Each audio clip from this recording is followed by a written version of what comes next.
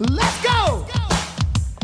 Come on, everybody, and let's get to bumping, cause it's trailblazer time. Baby, Rip City's jumping now. Brindle up the middle. Come on, everybody. All right, everybody, welcome to the 233rd edition of the Holy Backboard Podcast. I am Dustin here in Rip City, and I got my man Sage chilling here in my mom's basement.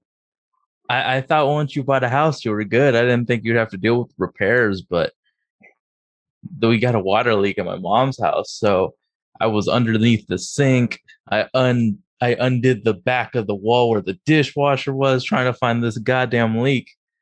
And little did I know, it was in the sink, just not in the.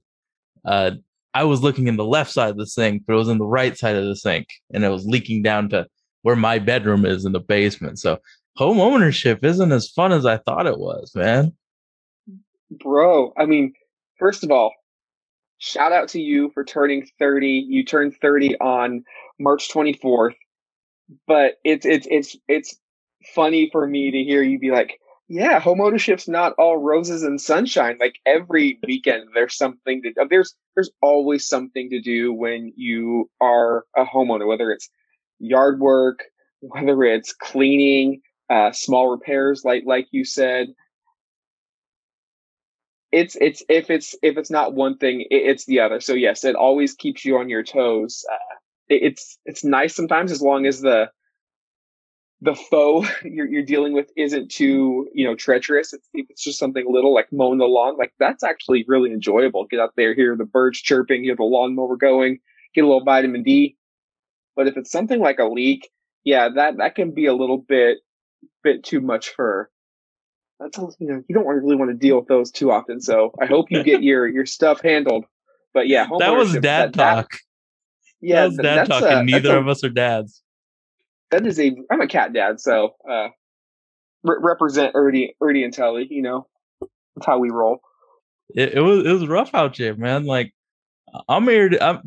My weekends are. I don't want to ill. I just want to chill and keep my hands around $100 bill. So, man, going up on a roof at like 10 p.m. at night trying to find out why the fuck shit's leaking. I don't fuck with that, dog. How was your birthday, though? It was cool. We had a really white dinner. My mom had made steak, and we fried potatoes, and we stole the recipe from Outback Steakhouse to make onion blossoms from the air fryer. Awesome blossoms. Yeah, bro. And we were like, this is the whitest shit I've ever done on a birthday, man. Steak, potatoes, and dipping fried Outback onions in mayo. Day? I mean, it wasn't Outback Steakhouse. My mom made it. Like, we just did everything in the air fryer at home. I'm just like, God damn, the whiteness is very real right now. I don't mind it because the food was good, but this was a very white 30th birthday. How was the cake? You sent me a text of the cake. Was the cake hitting? Oh, the cake was hitting. So my mom gave me this menu from this artisan bakery, and I saw like almond joy cake, and I was like, I fuck with almond joy. Let's see what it can do on a cake. And it was hitting. My brother was giving me shit for, man, you cut some small ass slices of this cake. And I'm like, if it's meat cut in slices, it isn't thin. But yeah, man, it was chill. I really did enjoy the birthday with the fam. I think Blazer fans had to enjoy the week. It did start off a bit rocky, but by the end of it, the Blazers are 3-0 on their 4-game road trip. Let's quickly recap. The Brooklyn Nets ended Portland's homestand with a 116-112 victory over the Blazers. Brooklyn did that without with only James Harden, no Kyrie Irving, and no Kevin Durant. So that was a rough way to end the homestand, especially coming off the worst home loss in team history to the Dallas Mavericks. However, on a trade deadline day, the Blazers gutted out a come from behind 125-122 victory in Miami against the Heat. Dame time was clutch time, was winning time. Yet again, they followed that up in Norman Powell's debut and in Yusuf Nurkish's debut against the Orlando Magic, 112-105. And then just today, they get a big victory in Tampa against the Toronto Raptors, 122-117. The Blazers hold the Raptors to 43 points in the second half, including a 10-point third quarter after giving up 74 in the first half. So just a complete role reversal. The Blazers getting it done on the defensive end of the floor. They are now 10 games above 500, tied for Denver at fifth in the Western Conference with a record of 28-18 and just a game and a half behind the Los Angeles Lakers for home court advantage. Sage, a lot of good happened this weekend. What stood out to you the most? The apple of my eye, Norman Powell, that first game, him showing off his shooting abilities, like off the catch, off the dribble, movement shooting, that gives me hope for a more versatile offense, because he was actively moving off ball, trying to get open shots and create extra spacing. And the Blazers ran like picks and tried to get him open. You know, when you brought up Aaron Nesmith coming to the Blazers during the summer, I was like, nah, we ain't going to change this scheme. We aren't going to make some movement shooter, life's easier. We're going to keep doing what we're doing. And to see game one, them try and get him extra spacing by running him off screens, and to see that, it was a really good sign for the Blazers offense and the scheme developing. So that's number one, what I saw. You're absolutely right. And Norman Powell actually had 22 points, which was a franchise record for a midseason debut for the Portland Trail Blazers. Did it on 7 of 13 shooting, 5 of 7 from downtown.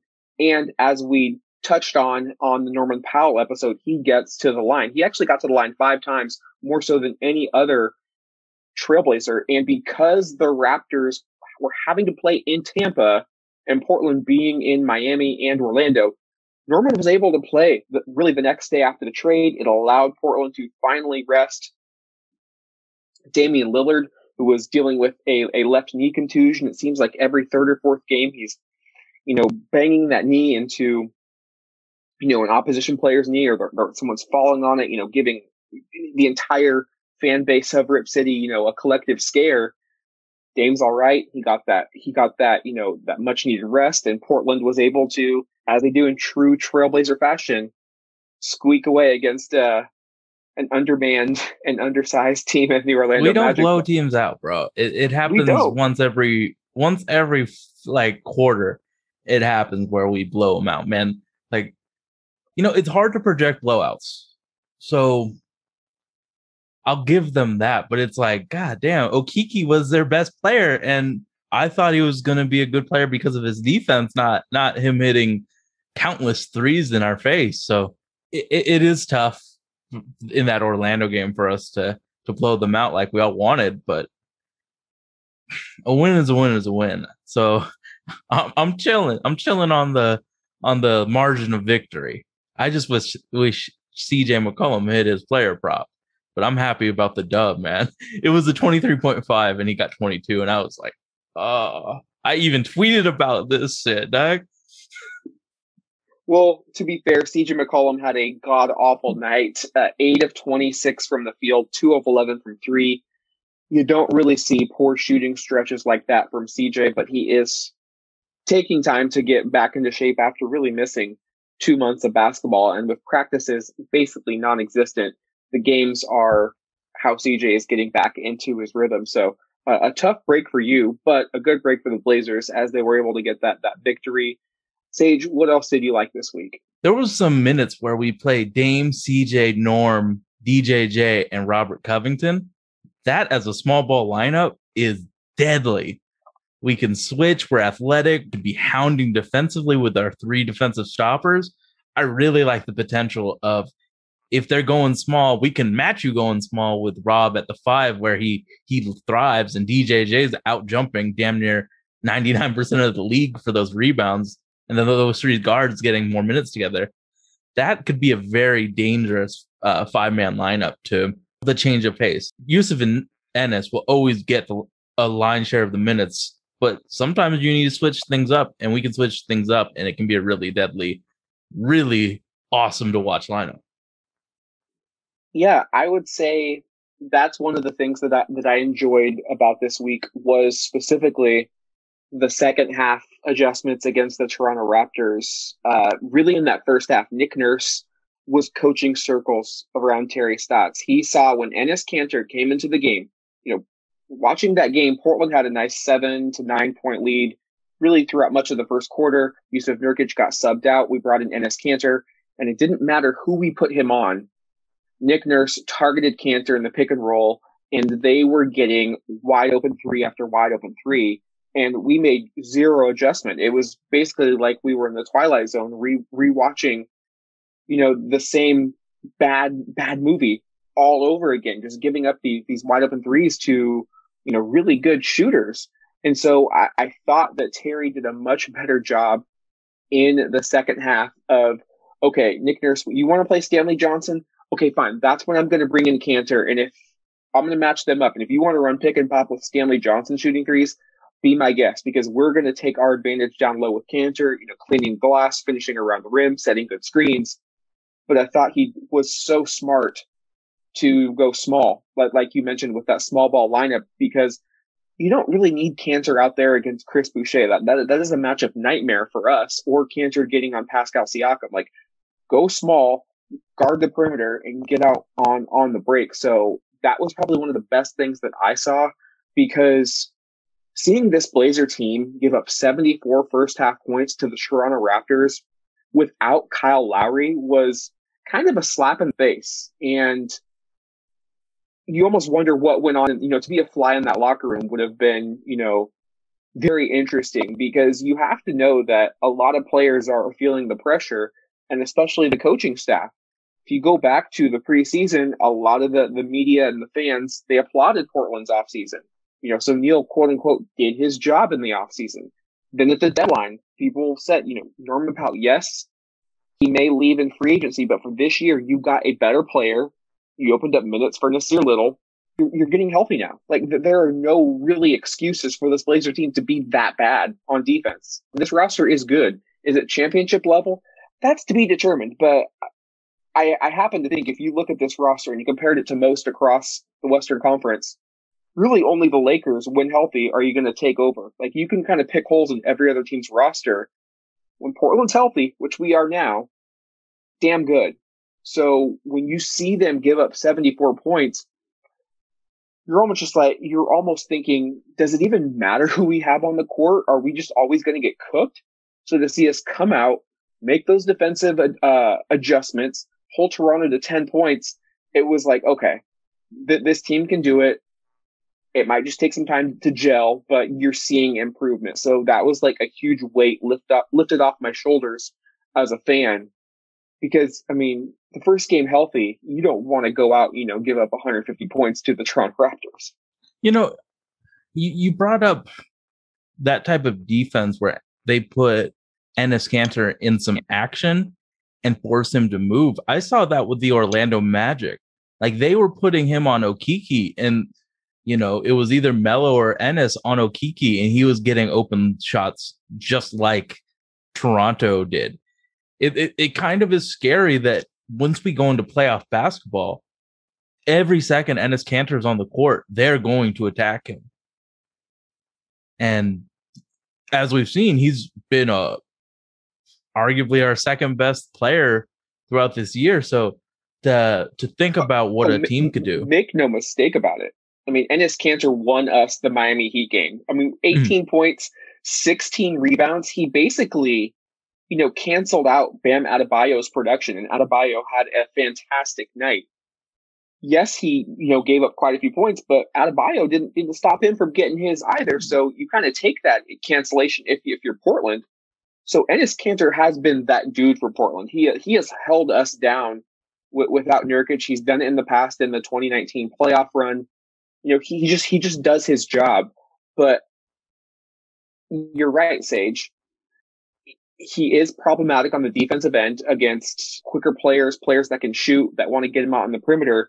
So as valuable as Ennis is, I do think now that we're healthy, now that you're starting to see just how comfortable Covington and Derek Jones are in with this team. You're adding a Norman Powell. Melo can play a little smaller.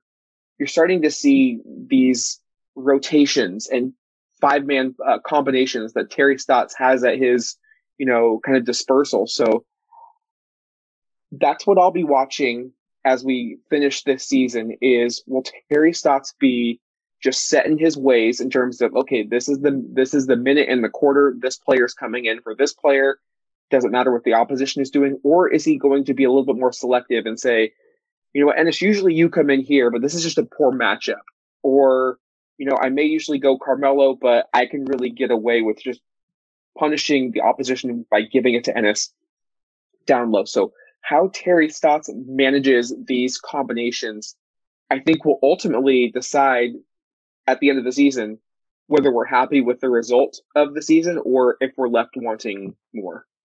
And with when we think playoffs, matchup is going to be really important. Can we get away with playing Ennis and Melo, or do we need to shift to a more athletic lineup? With Norm, we actually have more athletes and, an easier pathway to get Nassir more minutes. So with the trade that happened, it kind of gave us more opportunities to try these lineups before the playoffs, because you don't want to try a lineup that's only been on the court 6 minutes together in, clutch time, or, let's say CJ picks up 3 quick fouls. Well, let's put in Dame, Norm, Nassir, Cov, and Nurk. You want to be able to say, okay, this is a plus lineup, so we can put it in. So being able to experiment with lineups construction to see what we can do is going to be very important for us in the future. I agree. And I think the catalyst of those multiple lineups that Portland can throw out there is Robert Covington. I don't think we can talk enough about really how fantastic Rocco has been probably since February. And I know there were a couple games where he wasn't scoring. Had a couple of goose eggs, wasn't shooting the three very well. But this may sound strange. The Blazers have probably the 28th or 29th best rated defense in the league. I still think he deserves first or second team defensive honors, because it's not his fault we're this bad defensively. Like, he was clamping up Pascal. He was doing whatever he could. He gets clutch strips, blocks from behind, and then he is absolute nails when he's getting open threes. Like, this is like the Robert Covington probably in Philadelphia. Like, I watched him play in Houston quite a bit. He had a pretty short stint in Minnesota. This is probably the best basketball he's played in quite some time, and I don't think it could come at a better time if you're a Blazer fan, right? Absolutely. He's been making plays. There's a few times a quarter where he just makes play that only he and the other top 1 percentile defenders in the league can do.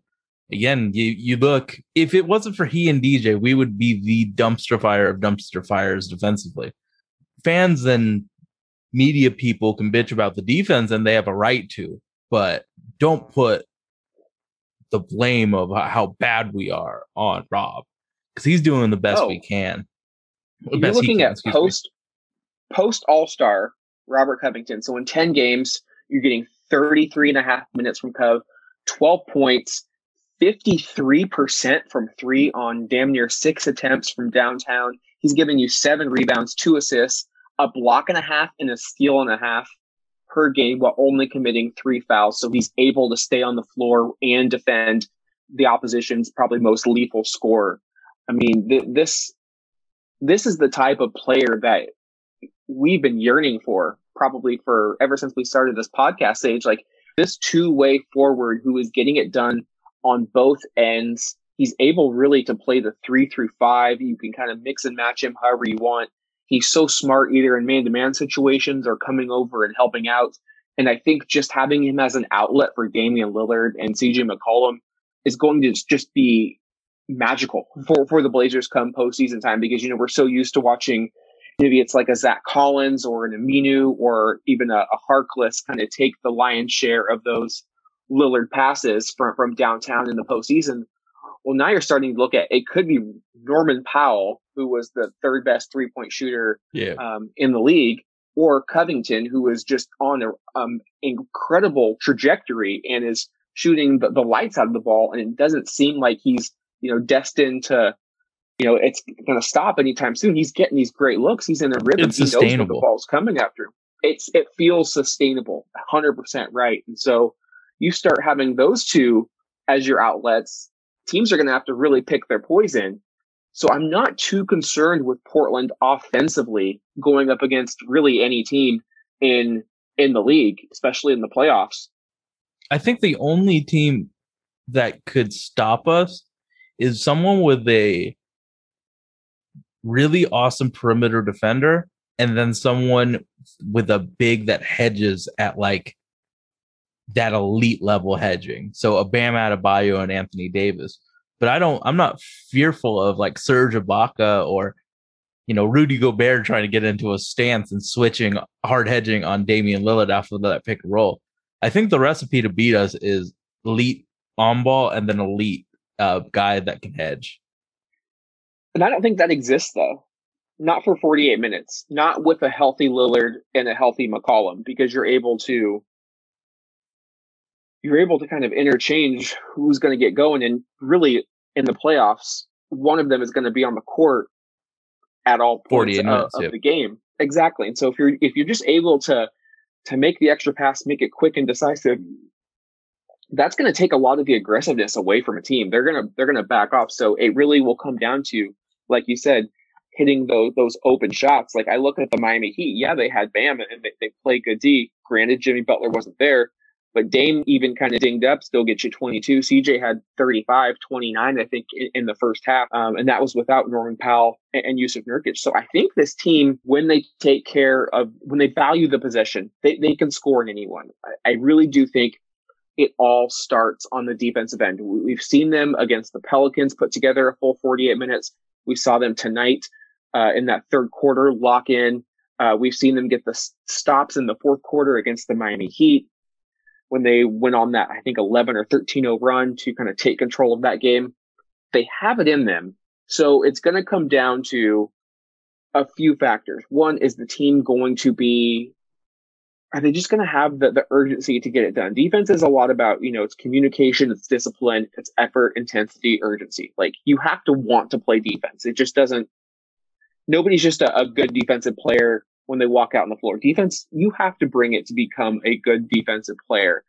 So can they rally around it? Like we've heard the Blazers talk about being a top 10 defense ad nauseum. I mean, it's almost to the point where for Blazer fans who grew up in the Sean Kemp era, when Kemp came to Portland, I swear to God, every media writer was like, oh my God, dude, I saw him work out. He probably lost like 10, 15 pounds. He looked shredded. He is the Seattle Sean Kemp. And then you get him on the court and it was not even close. Like you see all these Bigfoot fairy tales. It's kind of what it has been like for this Blazer team talking about being a top 10 defense, talking about getting it done on that end of the floor. Let's see some results, which we're starting to see. Then we can start to believe that, because if you go out and you lose to the Toronto Raptors and you give up 130 points without Kyle Lowry, those words continue to ring hollow, like more and more hollow. Like there's no meaning to it. So, can the team hold each other accountable to? And I think it goes all the way down from the first to the 15th man on the roster. And I think the most important will be just the rhythm and communication that probably the 8-9 man rotation gets with one another. Derek Jones Jr. is a new player. Robert Covington is a new player. CJ and Nurk missed 2 months of the season. Norman Powell, we just added. God, we're talking about just really Dame, Simons, Melo, and Enes Kanter. And those are really not great defenders, but those are the ones that have been in the trenches the entire year and have some form of a chemistry. So it will take time to build that chemistry, but I really do think the talent is there defensively.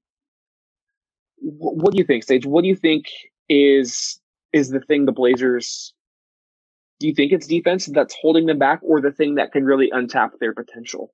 Absolutely. In that Orlando game, I was paying attention, and Tara Biggs always talks about this: is the pointing and communication. You saw Norman Powell communicating with his teammates a lot. I mean, obviously he needed to communicate because he doesn't know any plays or anything, but you saw him pointing, you saw him switching. And I've watched Gonzaga and I've watched all of these college players play, and they're communicating and they're animated. And that's the type of energy that Norman Powell was bringing to us in these last two games.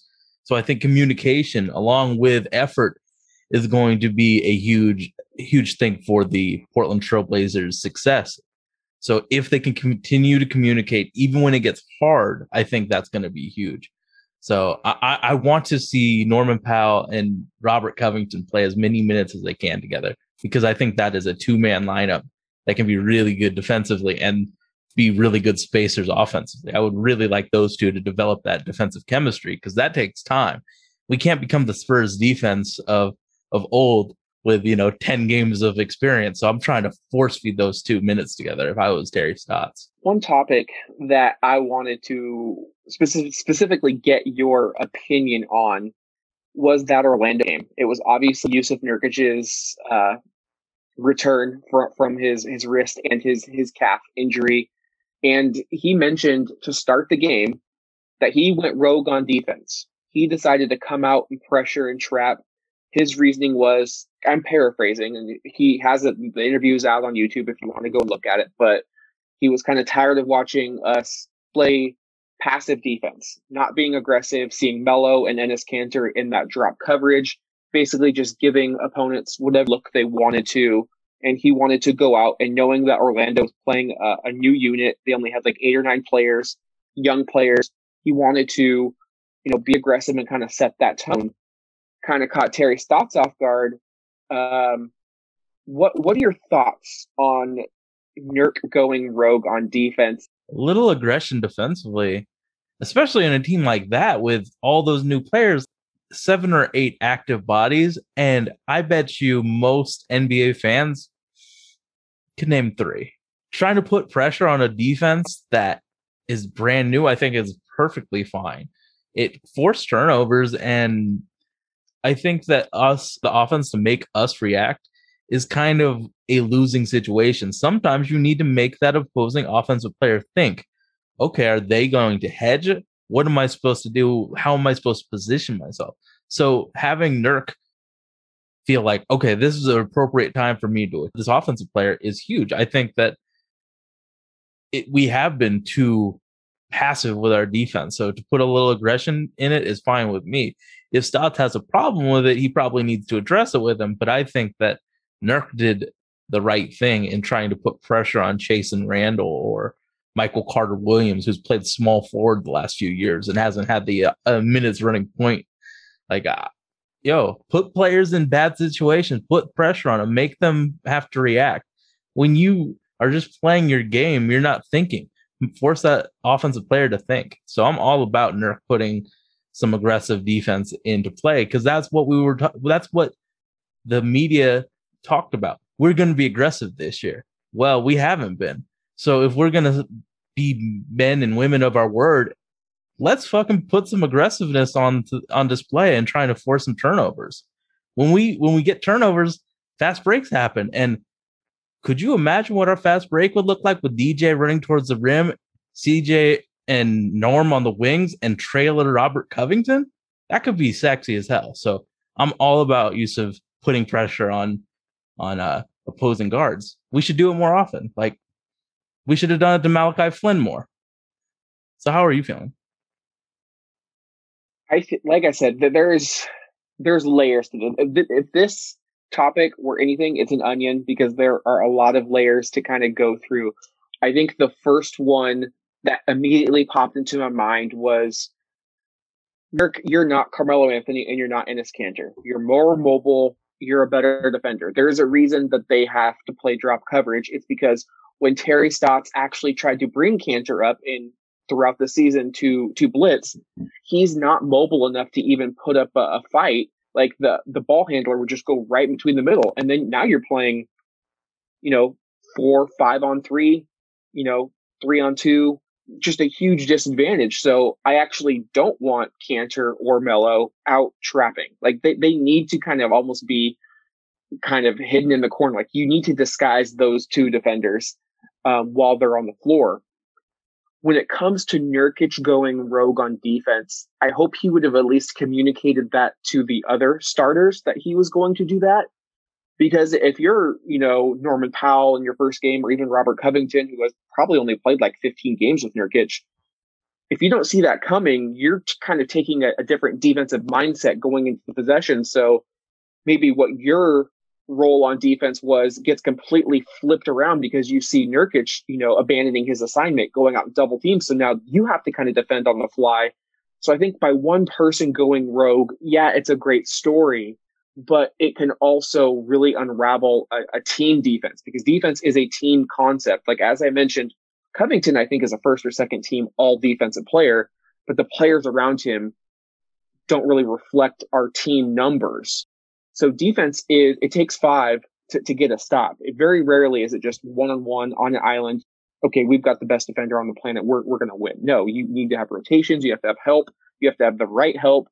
You just have to know what to do.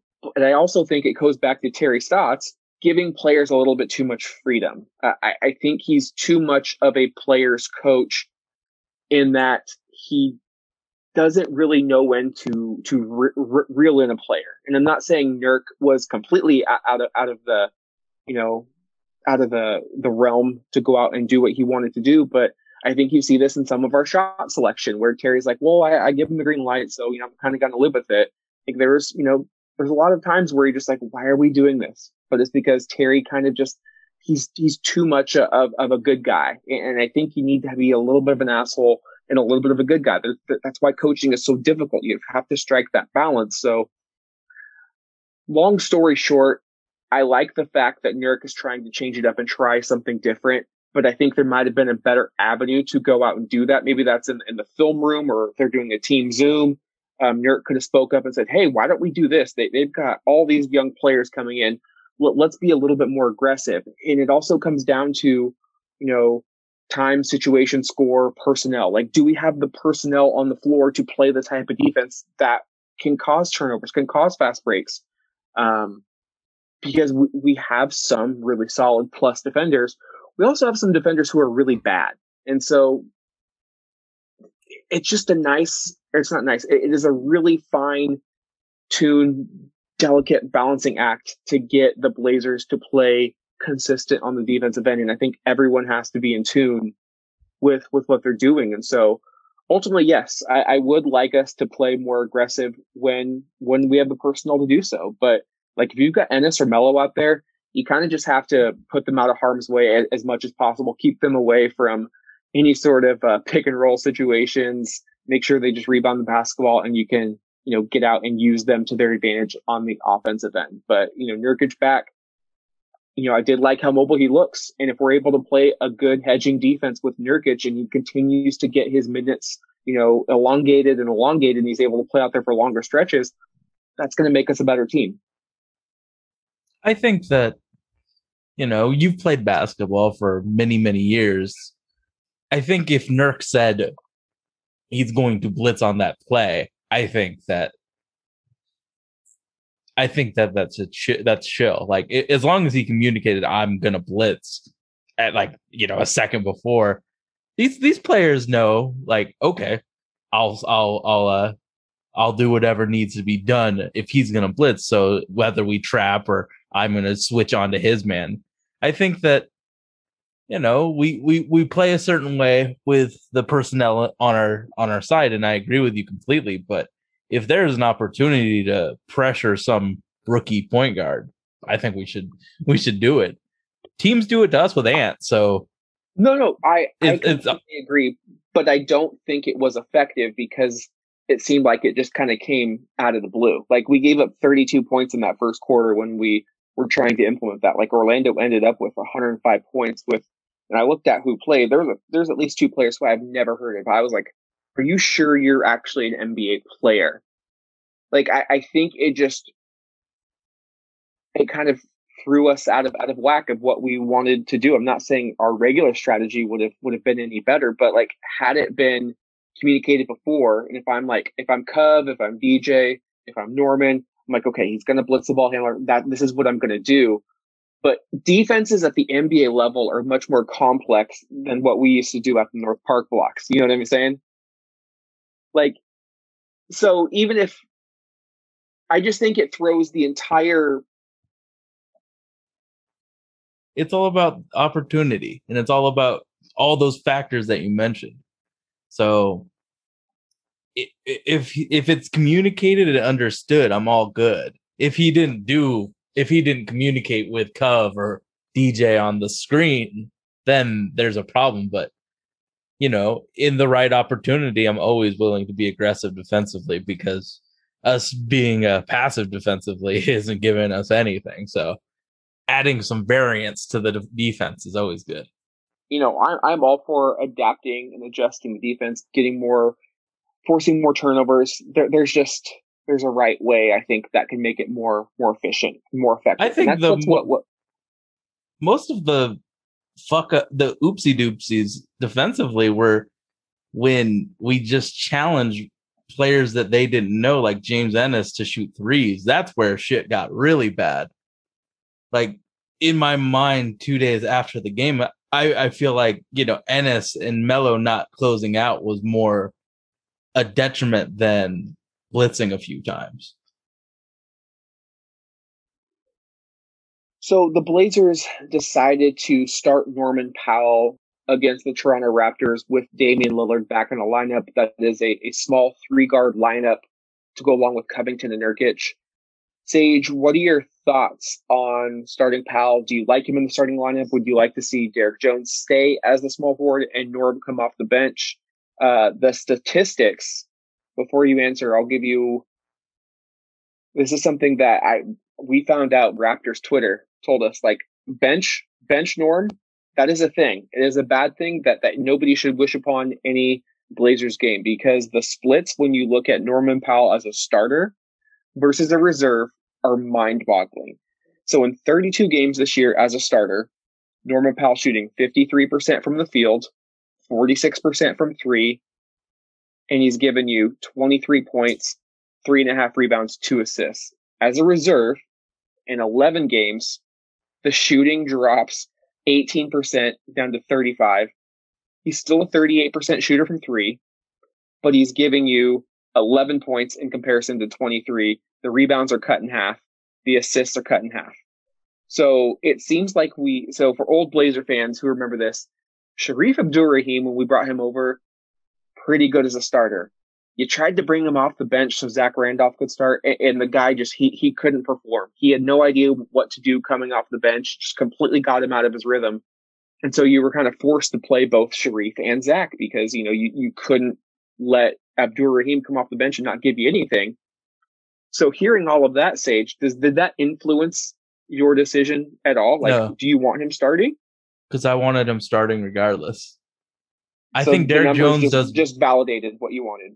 I think that Norman Powell and DJJ aren't that different height-wise. So that argument of putting Derek Jones because he's taller and can guard most wings, I mean, it might factor a little, but what Norman can do as a team defender, as an offensive player, it's worth the inch of height that we give up. And then you saw DJJ in that 6th man role, and he probably had his best game against the Toronto Raptors. So I think putting him in that bench role might liberate him to be more aggressive. You saw him taking it to the hole and scoring. If he can feel more at home in that second unit with only one star, then he has more space to work with as a cutter and as a driver. I'm all about it. So I would definitely put Norman Powell as the starter. Like, even if the stats were inversed, I would have put Norm as the starter, because I think he is better for the role that is available. And then maybe he'd be the first person off to go off the floor so DJ can run, and then he can be in that second unit to be the secondary ball handler. But yeah, Norman Powell should start because of all the reasons I listed. And I think the numbers now say it too. Like he is better as a starter versus a bench, a reserve role. Yeah, I think when you have such a disparity in production, you always lean towards what's going to net you more positive results. So if you said it was inverse, I would say no. Like keep him, if he's like that dude coming off the bench, come off the bench by all means and give us that production. So I'm all about the production. Thankfully, the production kind of validates what we both discussed on the Norman Powell episode earlier in the week. And also, he's a free agent. He's your big trade deadline acquisition. If he's going to be back in Portland making, multiple millions of dollars, you want him starting. You want him playing the majority of the minutes. Like you said, I think Derek's game really translates either way. He's not a focal point on the offense. His job is to come in, play defense, hit open threes, slash to the basket, make plays happen, and really just bring energy. And I think you can do that in the starting lineup and coming off the bench. So I think it is actually a nice fit. You're right. DJ absolutely had his best game as a Blazer coming off the bench, played 21 minutes, 7 of 9 from the field, 16 points, 3 rebounds, 2 blocks, a steal, got out in transition, had probably the prettiest 360 layup I've ever seen. Just looked really comfortable.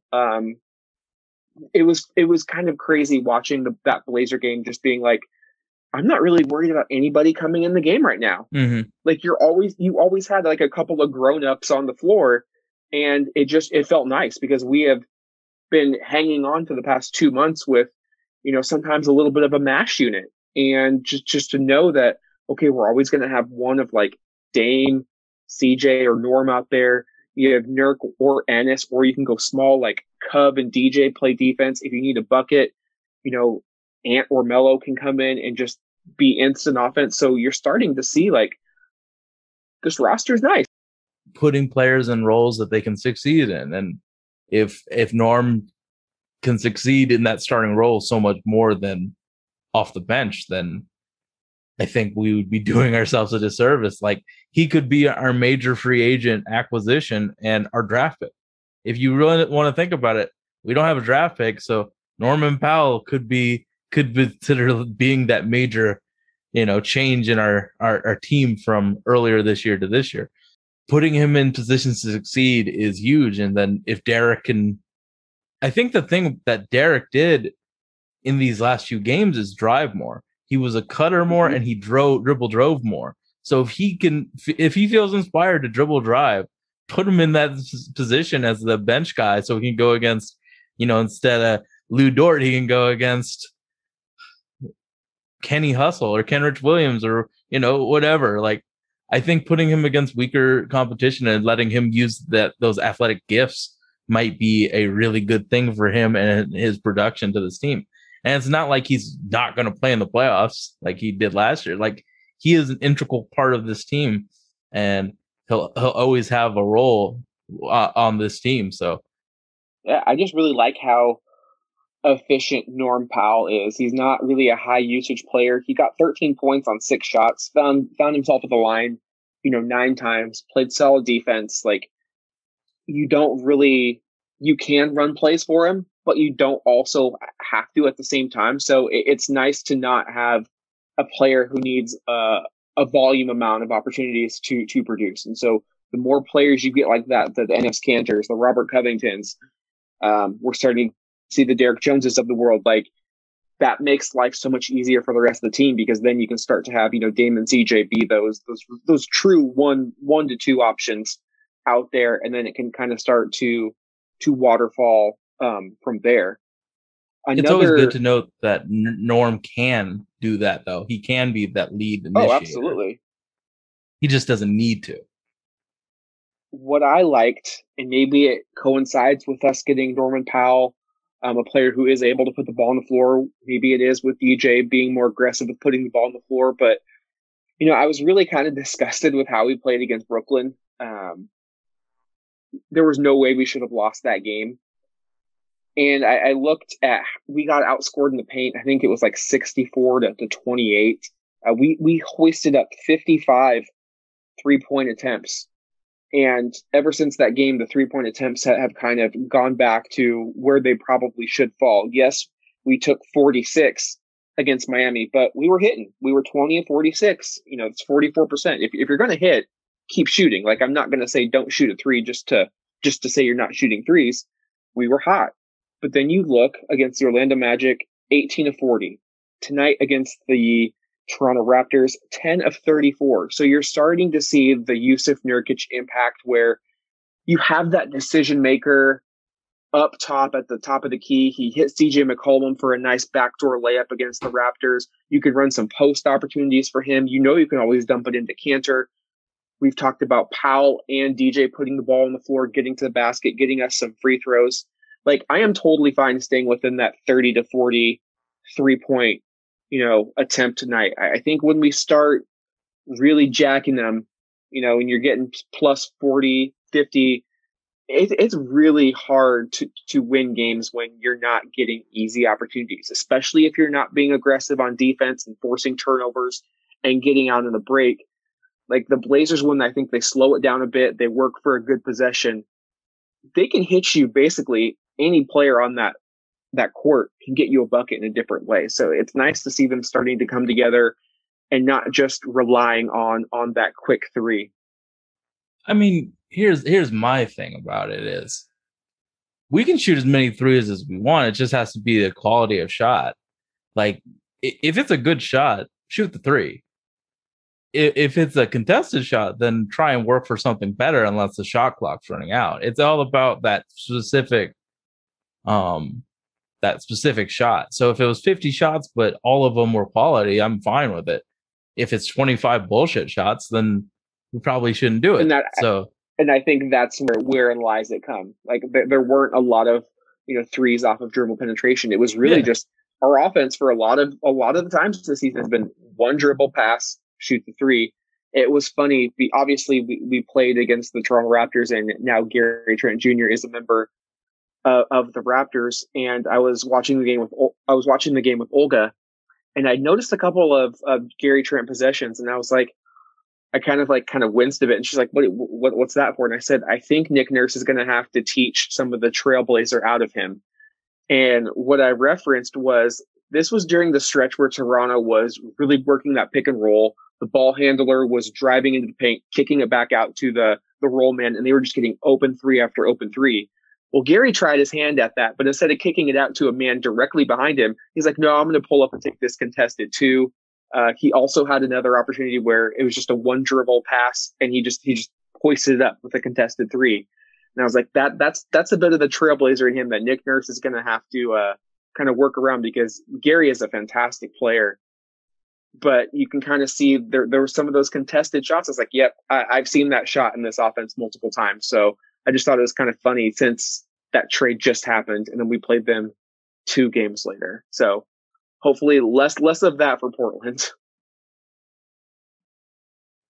If your teammates are cool with the shot that is taken, take the shot. But if when you're watching tape and the teammates are upset with the shot, that's when you should probably pass up that shot. So if Dame's cool with CJ dribbling 7 times and taking a contested jumper, then screw it. If the rest of the team's cool with it, okay. But if I think that's kind of the problem, though, right? Like, I think the Blazers are too cool with so many shit shots. That's why we take the most contested shots. So that's why I think it's going to work in Toronto for Gary. I think Gary is going to evolve even more in Toronto, because Nick Nurse is not going to play with that. Like, they play really good team basketball in Toronto. Like, you see Norman Powell, like how he evolved from a late first round pick out of UCLA in 2015 to now he's going to get the bag. Like, he is a complete offensive player, and he had Dwayne Casey and Nick Nurse kind of grooming him, and Toronto moves the ball really well. And I also think that when you're talking about watching tape, Dame and CJ have a history of they are bucket getters. They are tough shot makers and tough shot takers. Like, they have kind of a rep for, okay, they've kind of put in the equity of, okay, we get results. So they can get away with it a little bit more, even if it's a little bit more maddening. So for G Trent, I think And I just mean, Melo kind of probably pick. has it too. Yeah, you're absolutely, yeah. Those three can kind of take some shots where you're kind of left scratching your head, but that's kind of what they built their rep on. So you kind of have to take the good with the bad. But again, I think the Blazers, I've liked a lot of the shots we've got out of the offense. It has been so much less isolation. Dame's just dropping dimes like crazy because the teams are kind of like putting There's a more lot of spacing. focus on him. And then Nurk just gives you like, Nurk looks so much better. And I know he's only played like a total of 40 minutes, but he's looked so much better than he ever did really at any part of this season. And I know he was dealing with a lot of family issues. So if we get any sort of a bubble Nurk, like that's when I think this team really starts to take that next step. And this is not a knock on CJ McCollum, but if we're to the point where we're discussing who's the second best Blazer, that's a great thing for this franchise because that means Nurkic has elevated his play up to the level of CJ McCollum. And then you're really starting to think, okay, this can be a big three that works. And so the signs so far have been pretty positive. CJ had a tough shooting night, like we mentioned in Orlando.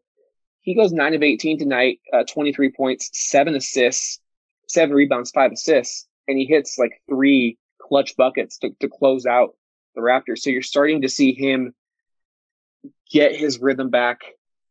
He's taking a little bit more of the similar shots that he took last year in terms of those tough contested twos, whereas before he got hurt this year, it was the volume threes. I think we're going to see him get back to that volume three. If he can get back to his production pre-injury, you get Nurk back to bubble Nurk. Covington continues to play at his level. You add in Norman Powell. I mean, you know what you're going to get from Enes Kanter. You know what you're going to get from Carmelo Anthony. There's players, though, on this roster that can really elevate their play based upon their variance. And if you get that and you start to click, then Sage, this team becomes the one we're all thinking could be a Western Conference Finals participant. Like that was always the possibility. And, so far the early returns are, it's looking good, but there's still a lot of basketball left to be played. Mm-hmm. So do you want to go to the questions or do you want to predict the games? I have one more question that I want to ask you. So we saw the Portland Trail Blazers rest Damian Lillard against the Orlando Magic. It was the right decision. He had been banged up previously, got banged up the previous night, took a knee from Trevor Ariza. And you figure if you can't beat the Orlando Magic with a plethora of new players because they're people from Chicago were able to come in, and Denver, they're new acquisitions, something's wrong. Portland thankfully was able to eke out that victory. But then they played him just 48 hours later against the Raptors, and he went 38 minutes. So we've also heard Dame talk about earlier this year during post-game interviews that, seeding really doesn't matter. You just want a top 6 seed, so you avoid the play-in.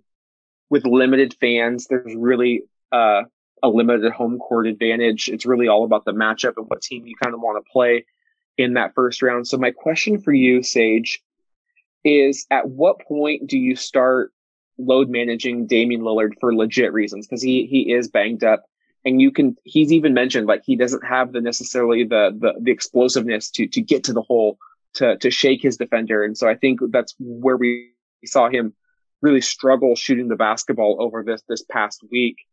So at what point do you start resting him versus chasing a seed? Because, as I mentioned to start the show, we're clustered up. Like we could realistically get to the 3 seed. We could fall into the play-in.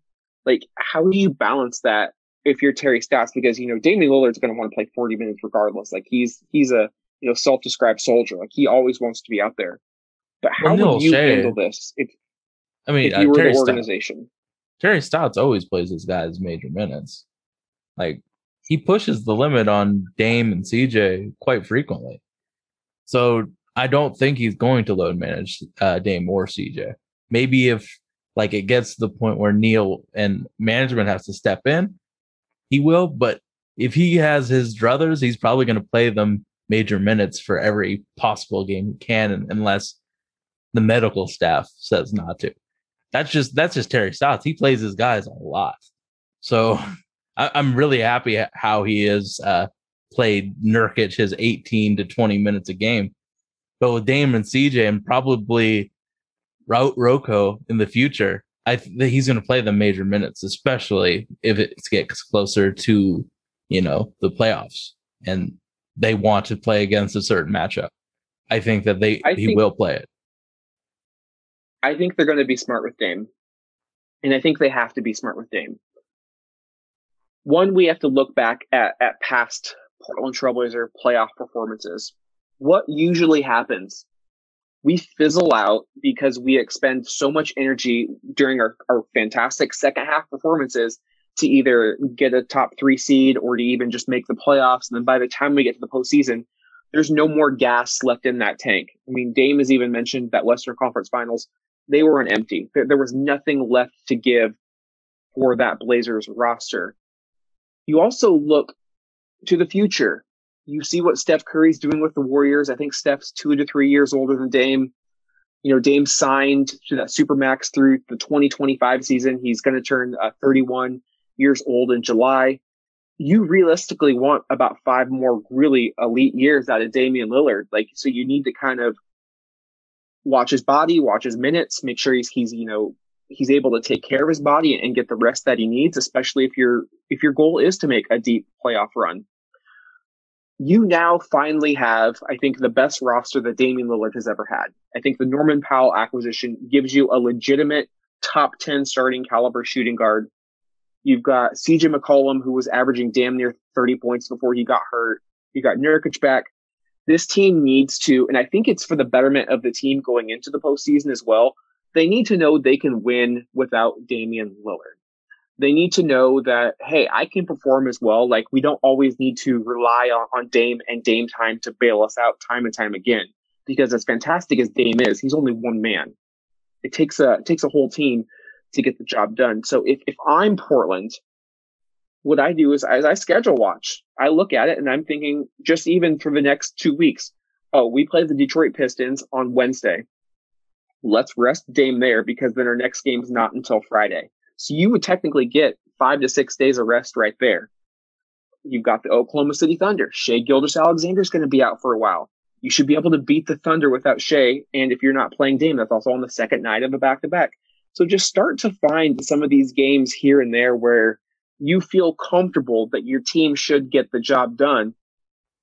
Because this Blazer team, I think, with a worse seed, is much more of a threat with a healthy, fully explosive Damian Lillard than with maybe a 3 seed. But God, who knows what's left in the tank because of all the energy that you had to expand to get there. And I think that's kind of what you saw in 2018 when we really went on that run. We won 13 straight and we got to the 3 seed. I mean, the Pelicans blitzed us and punched us and, just so aggressive with the trapping. You just can't. You just kind of run out of gas. And that's what we did. The Pelicans took it to us. We see with the Warriors what they did. So I just want us to be at full strength, fully energized, because that's what the great teams do. That they manage their players and they get the seed that they feel most comfortable with. There's clearly a fine line with what seeding you feel comfortable with. But I mean, LeBron goes in, he's rested. He's ready to go make that run. Steph and Clay, they're when they were in their heyday, they had their energy stored up. Kawhi does it. I think it's time for Portland just to spot games to take off, because I don't think, and you made this point, you can't just say, we're going to play Dame 30 minutes a night. That doesn't work. Terry Stotts is going to be like, you're going to play 40. Dame's going to be like, hey, I need to get back in there. I'm going to play the whole fourth quarter. You can't keep Dame away from the floor, and Terry Stotts is never going to tell Dame not to play. So I think there needs to be games where it's CJ's time. Okay, CJ, you had 2 months off. You got a lot of gas in that tank. Lead us to a couple of victories. That's only going to make you a better player. That's going to make the role players a better player. Just I think it can only benefit the Blazers. And if you lose without Dame, then that just kind of shows, I think, even the more kind of the faults in the roster that you can hopefully address in the offseason. But where we're at, we're deep, we're talented. We need to be able to win a couple of games without Dame. I agree with everything you said, but you or I aren't the coach of this team. It's Terry Stotts. So, but I think isn't the organization making not? I don't think Terry made the call that he was resting. I think that comes down from management. I'm sure it does. But in every game that Dame is going to be available, he's going to play as many minutes as he can physically handle. So Yep. if management steps in and says, "Hey, we're going to rest Dame against Oklahoma City," then that's dope. I just think if Terry Stotts is left to it on his own, he's going to play him as many minutes as he can. I mean, there's coaches that are going to spot you minutes if they see that this player isn't playing at his optimal. Terry Stotts plays his dudes a lot. So that's just something that you have to factor in. Like, if you want Dame and CJ to have rest days, probably don't want to have Terry Stotts as your coach, because that doesn't jive what he wants to do. I mean, it's the sad truth of Terry Stotts. Let's hope the organization is smart, though, because we've got the franchise that we need to take care of. Wherever you may be, this is Bill Shinley. Good night, everybody. Let's go!